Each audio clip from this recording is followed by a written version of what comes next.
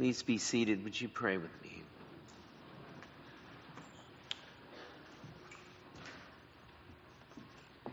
Most gracious God, we are grateful for the gift of this season, the opportunity to celebrate and remember what you've given to us.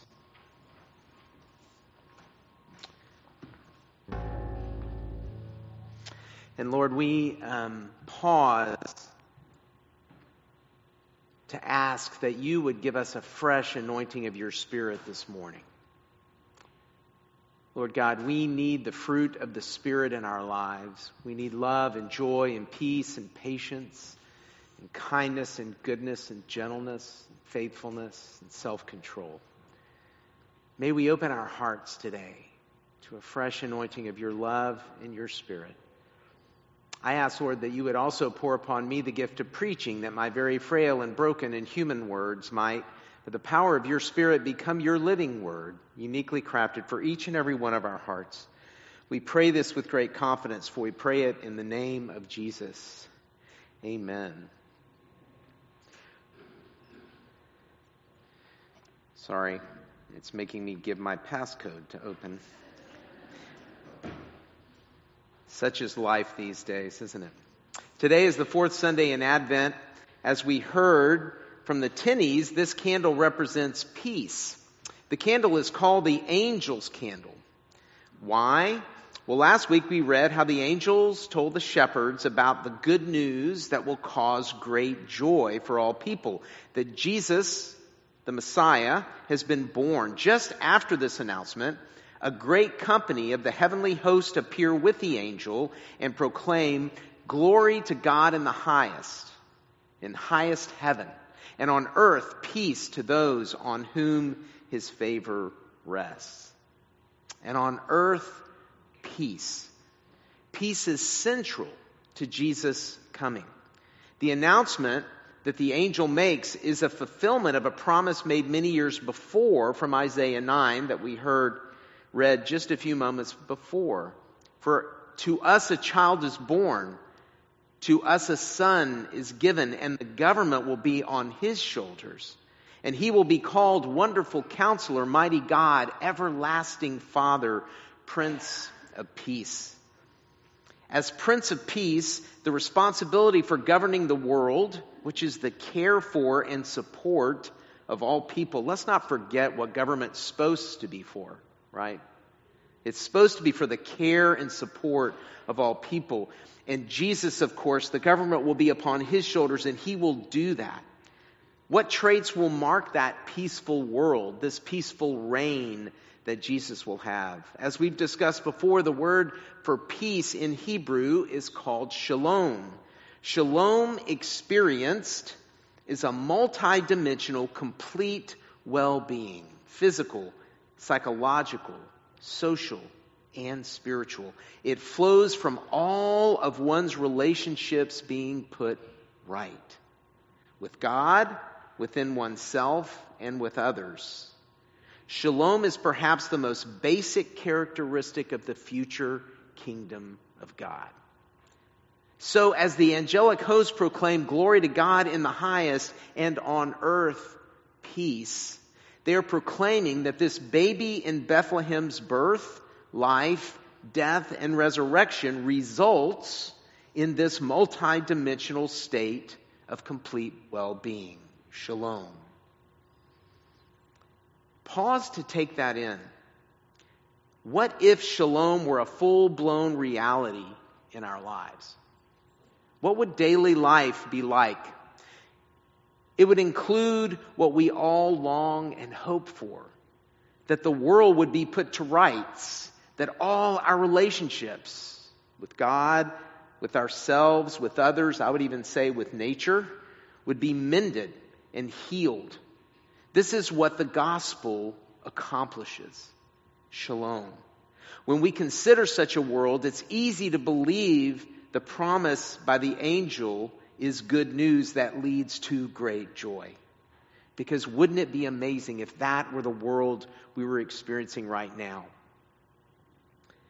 And that good news becomes a reality in Jesus' life, death, and resurrection by sheer grace, the grace of God, the gift of God. In fact, I would say that grace itself is an indispensable ingredient of shalom. For in a sinful world, part of what's required for all things being made right is a healing and reconciliation that no human can elicit. We've probably seen and experienced a lot of different tries, right, to make things better in our world, and it just doesn't seem to happen. We have little successes as a culture or as a world, but it's never enough. It's beyond our capacity to create. We need outside help. And the heavenly host is proclaiming our outside help has come. Today in the town of David, a Savior has been born to you. He is the Messiah, the Savior, the Lord. Like shalom, the implications of grace in our lives can be difficult to fully comprehend. I recently ran across a short video by one of my favorite theologians, Frederick Buechner. His insights on grace are helpful. Let's listen. Most religious words have become so shop-worn, nobody's much interested anymore. But not so with grace, for some reason. Mysteriously, even derivatives like gracious and graceful still have some of the bloom left. Grace is something you can never get, but only be given. There's no way to earn it or deserve it or bring it about any more than you can deserve the taste of raspberries and cream, or earn good looks, or bring about your own birth. A good sleep is grace, and so are good dreams. Most tears are grace. The smell of rain is grace. Somebody loving you is grace. Loving somebody is grace. Have you ever tried to love somebody? A crucial eccentricity of the Christian faith is the assertion that people are saved by grace. There's nothing you have to do. There's nothing you have to do. There's nothing you have to do. The grace of God means something like, here is your life. You might never have been, but you are, because the party wouldn't have been complete without you. Here is the world. Beautiful and terrible things will happen. Don't be afraid. I am with you. Nothing can ever separate us. It's for you I created the universe. I love you. There's only one catch. Like any other gift, the gift of grace can be yours only if you'll reach out and take it. Maybe being able to reach out and take it is a gift too. He says grace is not something you can get, but only be given.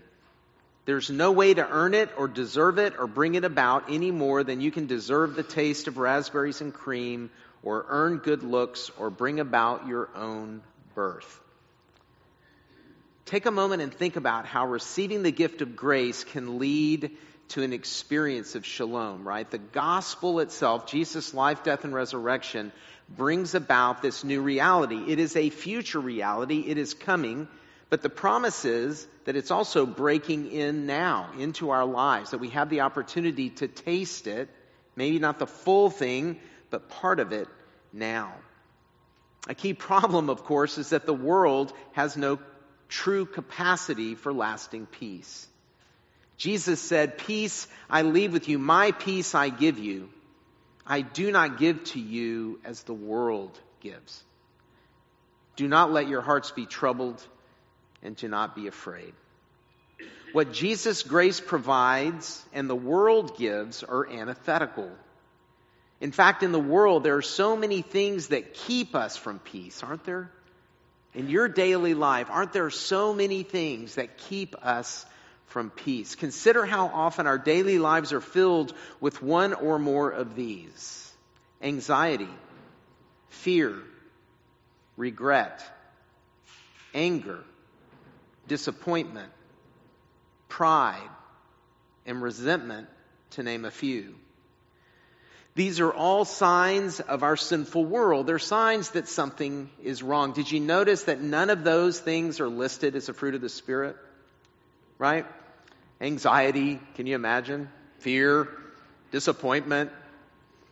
No, right? This is not of the Spirit. This is of the world. And grace is the remedy for each of them. Right? Grace is the remedy for each of them. How? When by grace that we know that we are fully known and fully loved by God. When we know that we are fully known, every deep and dark crevice, and fully loved by God, that God has us and that God will never let us go, then our hearts are no longer troubled. They're no longer troubled, and we are no longer afraid. This is what the gospel promises. And I want to make sure you don't miss this message. I know that we know the message. Most of us, we know the message of the gospel. But let me say to you, I don't think we're living in light of it every day.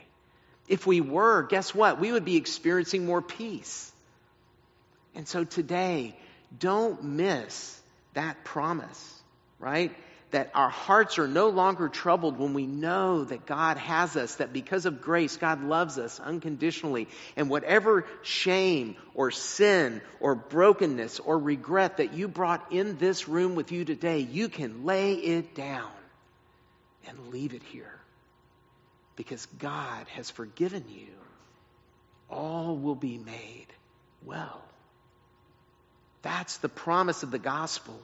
That's the power of grace. And so we are no longer troubled or afraid. And then our anxieties and our regrets, as we lay these things down, our anxieties, our regrets, our fears, our anger, our disappointment and resentments recede.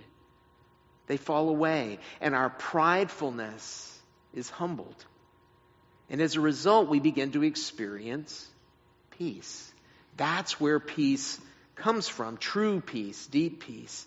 So how do we live in light of this grace that leads us there? The answer is obvious and simple, and yet it often feels elusive and difficult to implement. In this world, it's difficult to believe grace is real and impactful. It's difficult to keep the faith, to implicitly trust that the angel's promise about Jesus is true, and to live our daily lives trusting what Jesus has accomplished. Yet Scripture makes clear it's possible.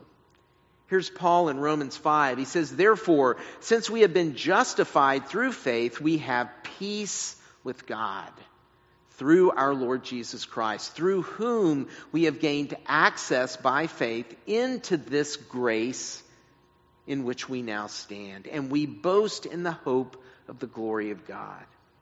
We have peace with God through Jesus. Why? Because when we put our faith and trust in Him, we receive the grace in which we now stand. Isaiah 26:3 says this, "You will keep him in perfect peace, whose mind is stayed on you, because he trusts in you." I love the practical cause and effect setup here. It echoes Paul's encouragement in Romans. It's all about trusting Scripture's promises are true and living into that promise. And the promise is, when we keep our mind focused on God, staying connected to Him spiritually, talking with Him throughout the day, to the extent that we live this way, we will experience peace. Because it is one of the fruits of God's presence, right? The fruit of the Spirit. One of them is peace. Then Paul, of course, shares this very well-known guidance in Philippians. "Do not be anxious about anything, but in every situation, by prayer and petition with thanksgiving, present your request to God, and the peace of God, which transcends all understanding, will guard your hearts and your minds in Christ Jesus." We stay connected with and focused on God through prayer, through conversation, through inviting the Holy Spirit to fill our hearts. We live that faith and trust out as we talk with God, share our concerns and our worries with Him. And we do so with a thankful heart. As we live this way, our anxieties fall from us, and we experience a peace that transcends all our comprehension. Think about that. And more, this peace will guard our hearts and our minds in Christ Jesus. The peace of God is something worth having. And when we possess it, it changes us. And as we go out into the world in that peace, it changes those that we come in contact with.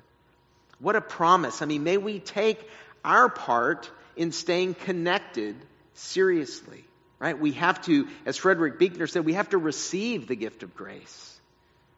We have to engage it. Because that way we can there is a way to more regularly experience peace, even in a world like we live in today. That said, as we heard earlier, shalom is perhaps the most basic characteristic of the future kingdom of God. In other words, we're not there yet. We're not experiencing, this world will never be a world brought to rights where every relationship is healed and mended. We know that, right? But we have a taste of it. We have a taste of it. What is that shalom? Do you remember the promise in Revelation? It says all will be made well. This is the promise that the gospel of grace brings about ultimately. All will be well. There will be no more death, no more tears, no more suffering. All our relationships mended. Peace. That's the promise. And there is where we find hope. But the problem is, of course, that we live in a world that's the now and the not yet. The now and the not yet. It's the now and the not yet of the kingdom. Even now we are saved by grace and fully righteous in God's sight. Even now. Right? But we do not yet fully experience that reality because we still struggle with sin. The now and the not yet. Even now, shalom exists in God's kingdom, but we do not yet fully experience it in this world. But as we experience whatever portion of God's peace that is available, we can do so in hope, knowing that shalom in all its fullness is coming. It will be the ultimate place that we reside. So may we not lose hope. For unto us a child is born, to us a son is given, and the government will be upon his shoulders. And he will be called Wonderful Counselor, Mighty God, Everlasting Father, Prince of Peace. The question naturally is Jesus your Prince of Peace? How often do you experience a deep sense of peace? For we all need more peace, and our world does too. So if it's not happening, may we revisit our faith in God and learn to abide in Him. That's what Scripture says we need to do. And the Christmas season is the perfect time to do that. So this Christmas, may we renew our faith as we celebrate the birth of our Savior and believe what the angel said is true. That the birth of this baby in Bethlehem is good news that leads to great joy. For in Him, the hopes and the fears of all the years are met in Thee tonight. And as a result, meaningful peace is available to us as we put our trust in Him. May we engage our faith and our trust in Him in a more deep way this Christmas season. I promise you, the benefit will be felt and known. In the name of the Father, and of the Son, and of the Holy Spirit. Amen.